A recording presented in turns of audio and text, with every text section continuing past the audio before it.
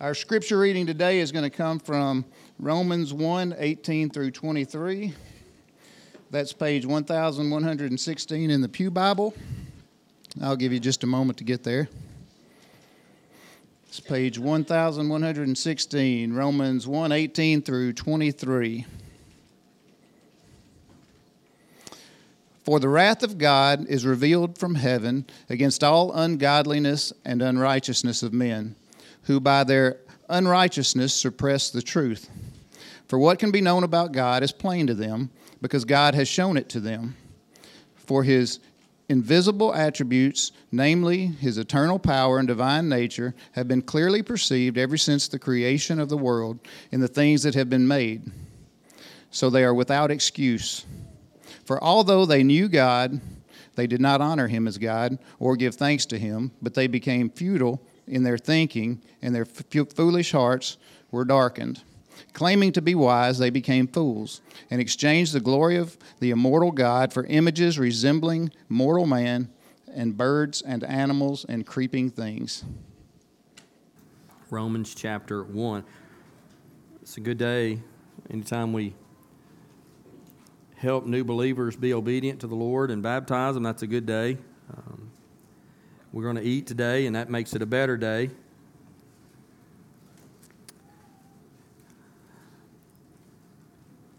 Starting next week, as Morgan told you, we're starting our Advent season. He'll be preaching out of Luke's Gospel, so you want to prepare for that. Look at the first couple chapters of Luke. He'll be introducing the foretelling of John the Baptist's birth next week. We're going to be, my family, we're leaving today, this afternoon, going to Georgia.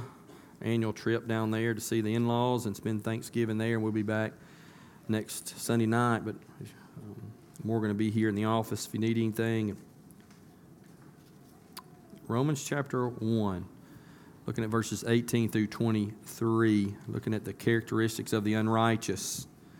And they are unbelief and ungratefulness. So Paul has been traveling 3 different mission trips, 3 missionary journeys where he started new churches. And on this last journey, the third one, he was taking up an offering along the way that he wanted to take to Jerusalem for the poor there.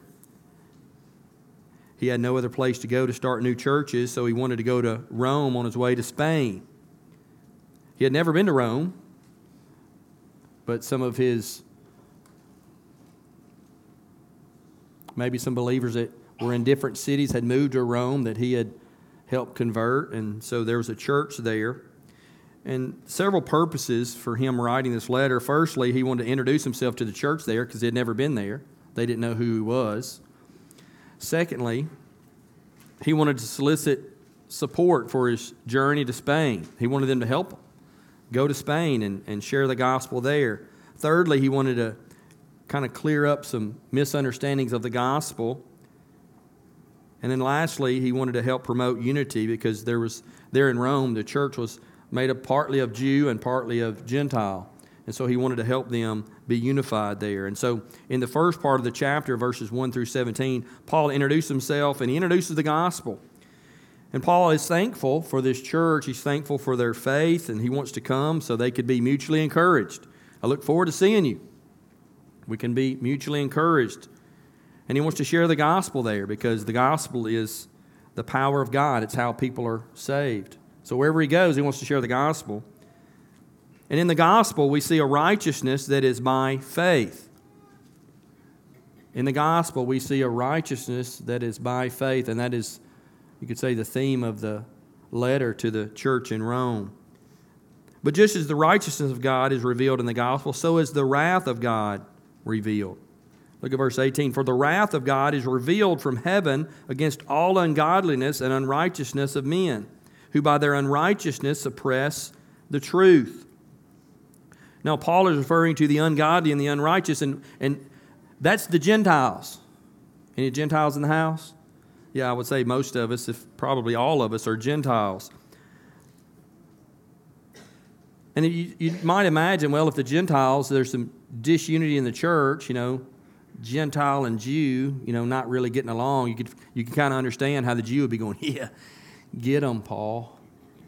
But what's going to happen in chapter 3 is Paul's going to come after the Jews, and he's really going to lump them all together. Then you're all godless. We're all sinners.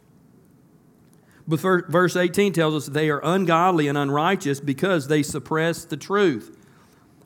What does that mean? Look at verses 19 and 20. For what can be known about God is plain to them because God has shown it to them. For His invisible attributes, namely His eternal power and divine nature, have been clearly perceived ever since the creation of the world in the things that have been made. So they are without excuse. See, they know that there is a God because of what has been created. It's plain to them, Paul says. God has shown it to them. God manifests Himself to man in millions of ways. And He does that every day. Think about it. The seed becomes a mighty tree. Right? Birds, think about the birds. They migrate to and fro. The martin travels every year to South America and back again. How do they know where to go and how to go and when to come back? Think about the insects. Stink bugs. Anybody a big fan of stink bugs? Yeah, we got this epidemic at our house. The stink bugs are everywhere. People call them pumpkin bugs. No, they're stink bugs. They're nasty, right? Sick of those things. But there are 10 million species of insects in the world. 10 million that we know of. Think about the earth. 25,000 miles in circumference. Weighs 6 septillion, 588 sextillion tons. Now, I don't know how you weigh the earth, I'm not doubting these rascals. But it's heavy, all right? It's heavy. It spins at 1,000 miles per hour with absolute precision. And it careens through space around the sun at a speed of about 1,000 miles per minute. In an orbit that's about 580 billion miles long. Pretty amazing, huh? God's doing all this. He's done all this and is doing all this to prove to man that He exists and that He is worthy of our worship. Do you worship the Lord? He's worthy of our worship. No wonder the Bible declares, the fool says in his heart, there is no God.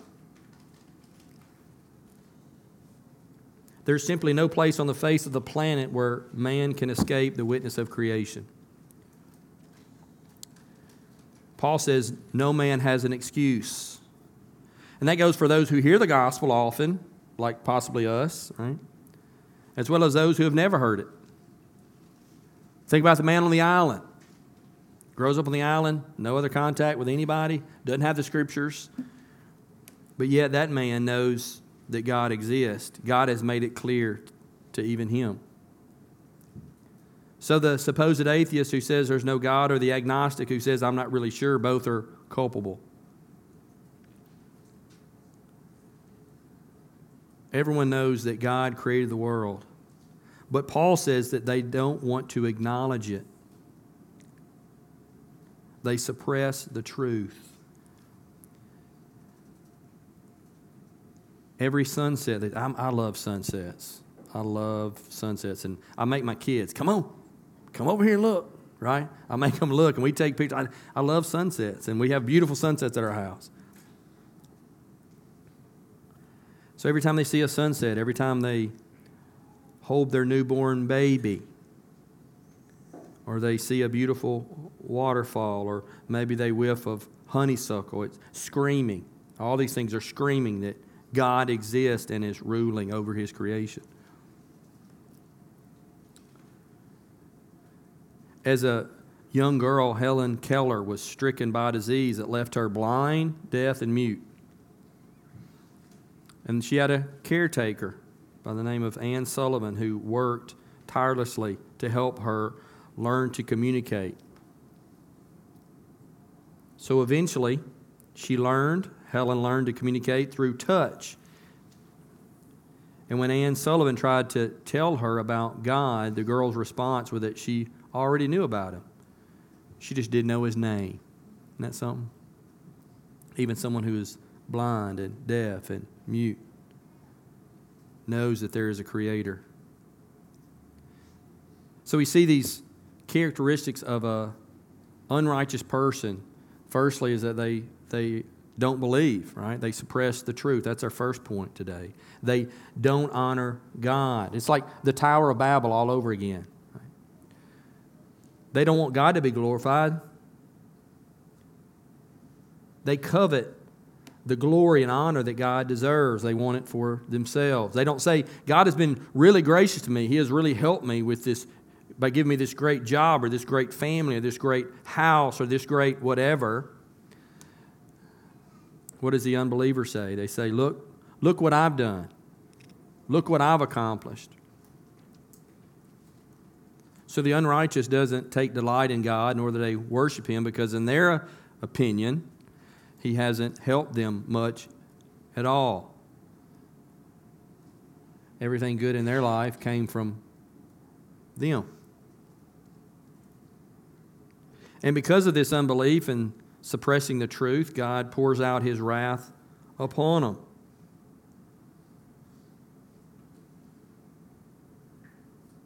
The wrath of God is revealed from heaven against such persons.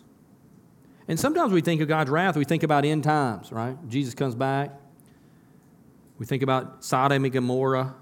We think about Lot's wife being turned to a pillar of salt. We think about maybe the fiery serpents in Numbers 21 that came out and bit the rebellious Israelites, right? Because they were grumbling against the Lord. We might think of that as being the wrath. And think about when Jesus comes back and there's the great white throne room judgment. There is going to be wrath poured out, right? But God is already revealing a taste of His wrath even now. And you might ask, well, how is that happening? You might ask, is He making it so that people who rebel against Him always have bad things happen to them? Actually, no. Paul's answer is that God's wrath is presently revealed as God gives people over to their sin. And if you go on and read the rest of the chapter in verses 24, 26, 28, and 32, we see God giving them up to the lust of their hearts, to impurity, to dishonoring their bodies among themselves, right? Because they exchanged the truth about God for a lie, and they don't worship God. So God gives them up. He lets them do what they want to do. So you might say something like this, those at the gay pride rally, they're snubbing their nose at the Creator. They're showing not that they're getting it over on God, but that is actually the wrath of God being poured out on them because He's given them over and allowing them to participate in such things. He's allowing them to wallow in it and live in it. Or someone who's living with someone who's not their spouse. They're not escaping God's wrath, but God is giving them over to wallow in their sin. That's them experiencing the wrath of God.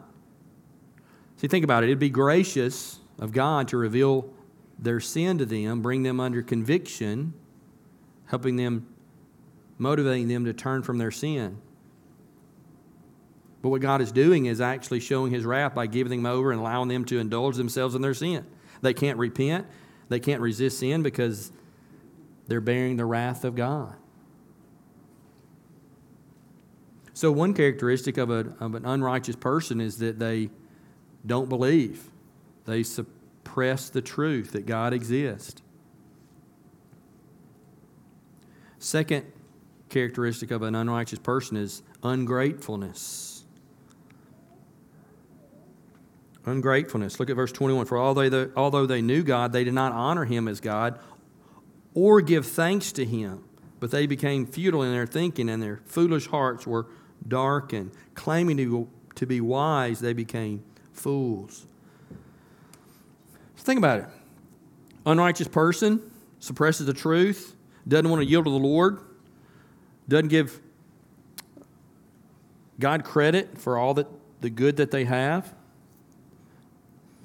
But also they're not grateful to God for what God has given them. Jeremiah Burroughs, he wrote, "Worship is not only doing what pleases God, but also being pleased with what God does." Are you pleased with what God has done in your life?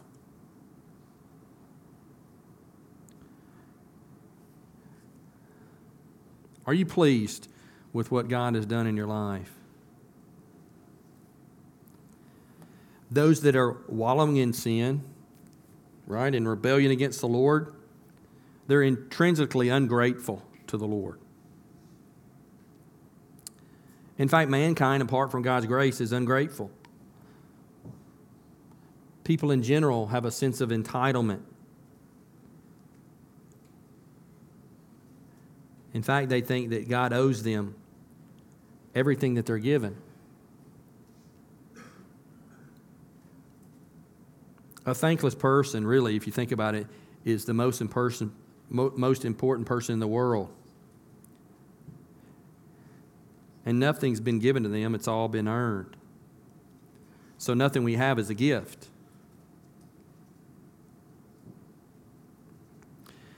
Think about it, thanklessness and pride go hand in hand. James 4:6 says, "God opposes the proud, but gives grace to the humble."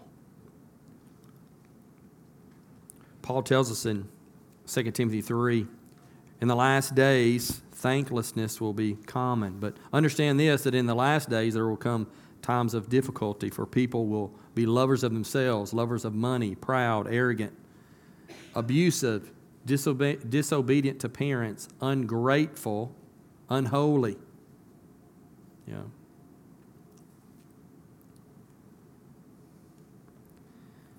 First Corinthians chapter 4. The church in Corinth had a lot of difficulties, a lot of problems. Ingratitude was at the heart of their problems. For who sees anything different in you? What do you have that you did not receive? If you then you received it, why do you boast as if you did not receive it? The parable in Luke chapter 17, or the story actually of Jesus, he actually healed 10 lepers. And leprosy was an incurable disease. It was terrible because it was not curable. And then what happened is you had to be set apart. Because it was contagious, you had to be removed from society. I don't know about you, I'm a very affectionate person. I like to touch, hug, hold hands, that kind of thing. A leper couldn't do that. So they're put out away from people. It was terrible. But Jesus healed 10 of those lepers. Luke chapter 17. But only one came back to give thanks. Why do you think that was?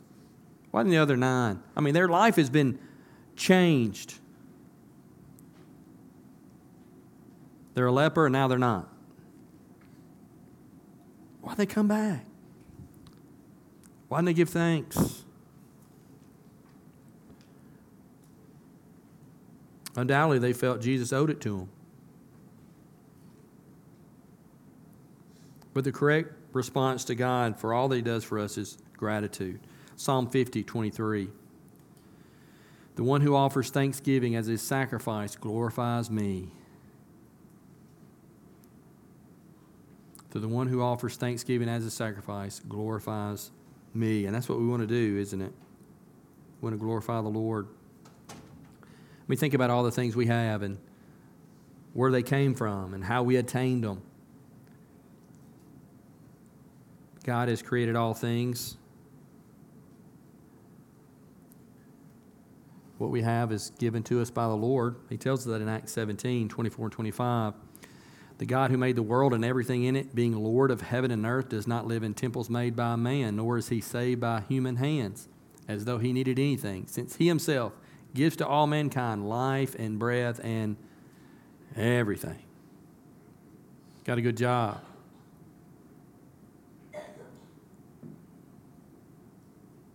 Got a scholarship. Got a raise. Got a nice house. Have a vehicle that gets you to and fro.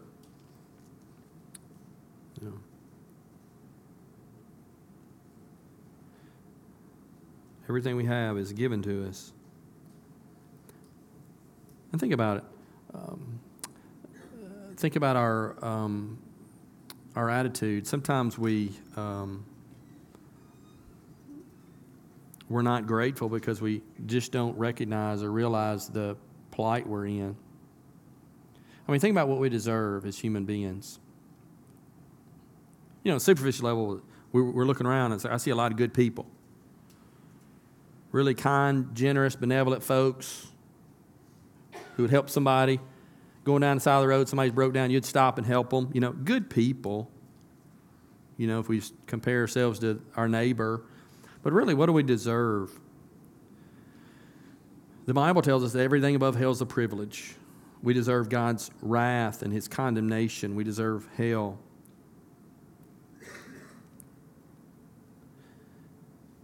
And so when we read these New Testament verses, 1 Thessalonians 5, 16 through 18, it's been read already today. Rejoice always, pray without ceasing, give thanks in all circumstances, for this is the will of God in Christ Jesus for you.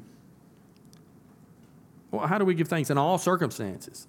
Again, going back to understanding our plight, who we really are, and what we really deserve in life. We deserve God's worst. We're told in the Psalms, Psalm 136, verse 1, give thanks to the Lord, for He is good. His steadfast love endures forever. Now think about this. We don't always have good times. Life isn't always easy. We have difficulties. I mean, we go through, we have to endure difficulties because of living in a sin-filled world, and sometimes we have to mourn, don't we? We've been mourning the last month, haven't we, as a church? We have to lament. There's times of loss. There's times of grief. But none of the difficulties we go through, even losing a spouse or losing a loved one, losing all we have, none of those difficulties in life can supplant the enormity of what God has done for us in Christ. And for that, we should always be thankful. It's a volitional act. You know what volitional means? It's something we choose to do. It's our will. It's like love. You know, it's not just emotion. Oh, I just feel lovingly today. No, we don't always feel lovingly today. What do? We love. Our brother's married or has been married, right? We understand that. No, it's something you choose to do. You're either going to love or you're not. You don't feel lovingly towards this person. Being grateful is the same. It's a volitional act. It's something we choose to do. Things aren't going real well. I'm suffering. I'm struggling. I'm whatever. But yet we're told in the Old Testament, in the Psalms, New Testament, over and over again, to be thankful to the Lord in all circumstances. Are you a thankful person?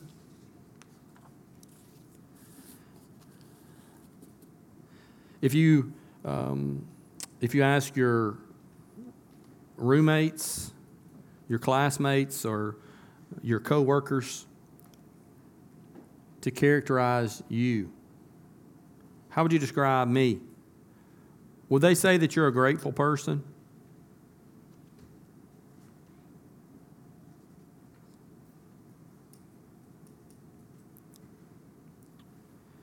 Scripture says His wrath, God's wrath, is revealed against those who have not yielded to Christ, those who suppress the truth. They neglect to honor God, who has given them all good things, and they also neglect to give thanks to the Lord. So God pours out His wrath upon those people.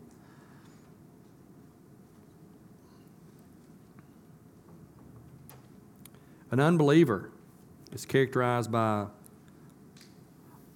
ungrateful hearts, but a believer, should be characterized by observable gratitude, because everything we have is a gift. So let's be thankful. So what you thankful for? Give you an opportunity to share something you're thankful for. Just speak up so we can hear you. Somebody thankful?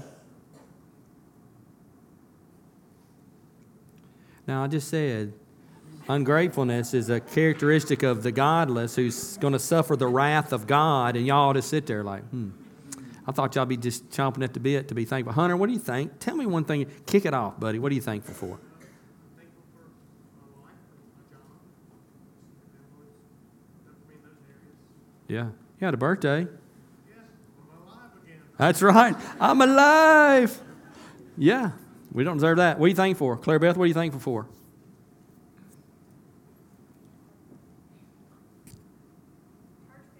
Yeah, church family. Yeah, I'm thankful for my church family. I love church. I love being at church. Amen. I love being here. I don't want to miss. I got to miss next week. But I'll be back the next week, right? Yeah, I don't want to miss. My kids don't want to miss either. Like, we're going to be gone Sunday too. Can we come back early? I don't want to miss church. Isn't that great? Yeah, I love my church. I'm thankful for my church. Someone else. Now, I'll start just calling folks out. No, I'm not joking. Do what? Yeah, it's been in the hospital. It's like, man, a week-long stay, and he's still not quite where he needs to be, but we're thankful he's been able to be home. Yeah, what are you thankful for? Yeah, we can grieve with hope. We have some people who's had a lot of loss, but we don't have to grieve as one who has no hope, right? Yeah, thank for the hope that we have. Salvation. Yeah, great. Yeah, thank for Cheryl. Good. Somebody else? Sam? Yeah, thank for we have His Word. 300 years ago, we didn't have, you had to go to church. Yeah. Yeah, we have 2 or 3 or 4 of them. We have it on our phone. Yeah. Yeah. Yeah, that's good. Somebody else? Daily grace. Yeah. Just grace every day. I'm thankful for friends who are willing to point out sin and love me and Yeah, that's good. The support system that I find in my church. Yeah. Yeah, small group. Yeah, thank for that. Dan, did you say something? I said Holy Spirit. Holy Spirit, okay. Good. Somebody else? Yeah, forgiveness. Yeah. I'm thankful that I can look back in my life and see where God worked. Yeah. Yeah, it's good. Thankful you're feeling better too this week, Miss Jane. Yeah. Thankful for good doctors, medical care. We live in an incredible country, the most incredible place on the planet.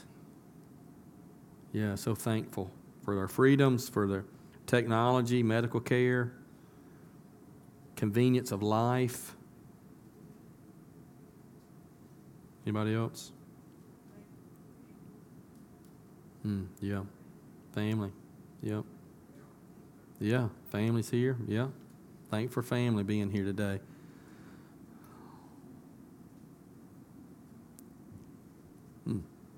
Yeah, we go on and on and on, can't we? Maybe as we're sharing these things, and everybody should have something to be thankful for, but maybe you're ones who are, you're really not, your heart, you just don't have a thankful heart. And maybe it's because you're like this Gentile person that's described here in Romans chapter 1.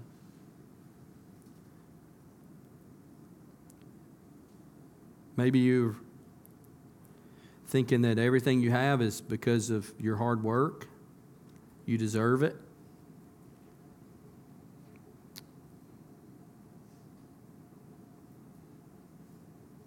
Maybe you're never come to a place where you realize that you're a sinner and deserving of God's wrath. Maybe you've never fully understood the beauty of the incarnation and the crucifixion and the resurrection. I'll say this today, if you've never acknowledged your sin, you've never repented like these two that we baptized, you never turned from living your life this way, right? And trusted the work Christ did for you on the cross.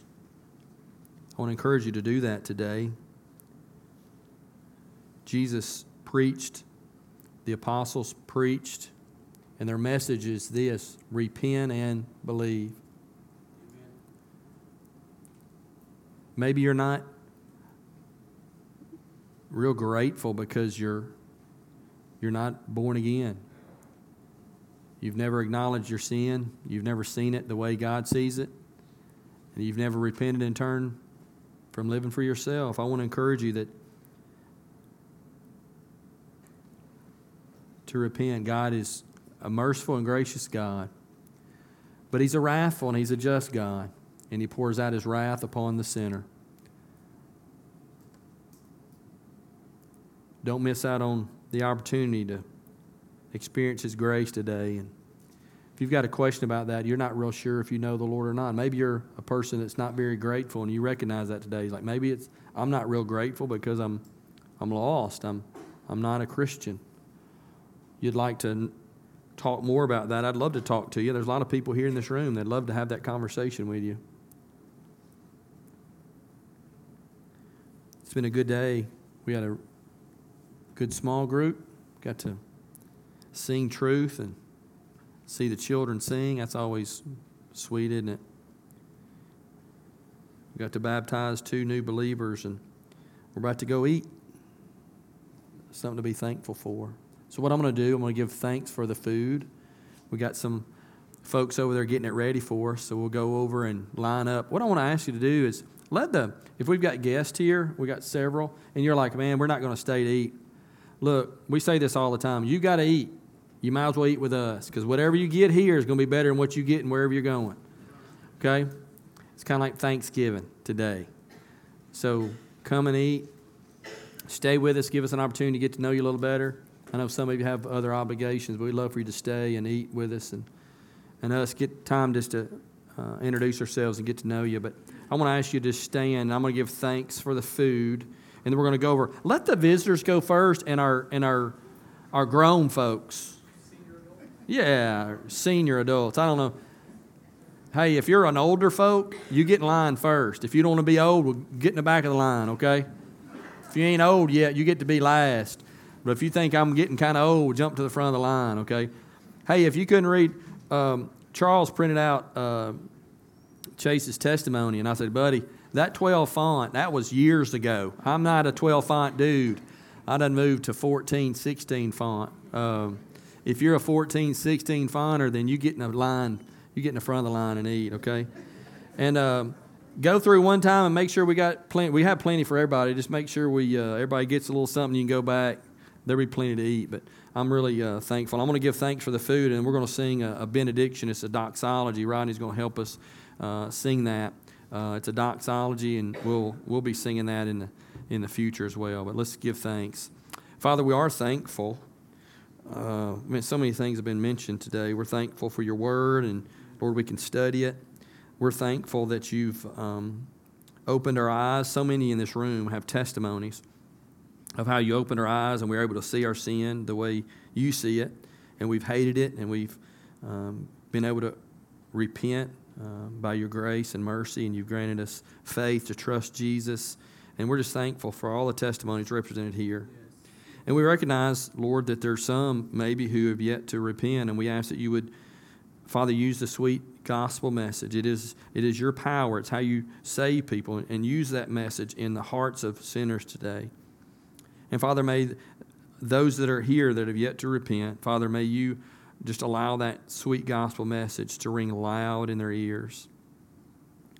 Father, even as they lay down tonight in the quietness of the night, in the stillness and darkness of the room, may you allow the gospel message of how Jesus came to die for sinners, how he lived a perfect life. He died a terrible death. He was buried, and on the third day he rose so that sinners, rebellious people, could be reconciled to you. Father, may you allow that message to ring loud in their ears, and may you use it to bring about salvation in the hearts of sinners today. Father, we're thankful for the food, and we recognize all over the world there are hungry people, and we're so blessed here. Father, we're thankful for the food. Thankful for the folks in church that's prepared it, spent time and money and effort, and we're going to eat good food today. We're just thankful for it. May we eat today and be thankful for all that you've given us. And Father, we ask that you would help us just to be a grateful people. This week as we go to work, to earn money, as we go visit, see family, as we travel, Father, just help us to have thankful hearts. Help us be in the habit daily of giving thanks with our children, reminding them of your goodness. Father, for those that are grieving and they're going to have a holiday without their spouse, Father, may you give them extra grace. Pour out your Spirit upon them and bring them peace and comfort their grieving hearts. We pray in Jesus' name. Amen.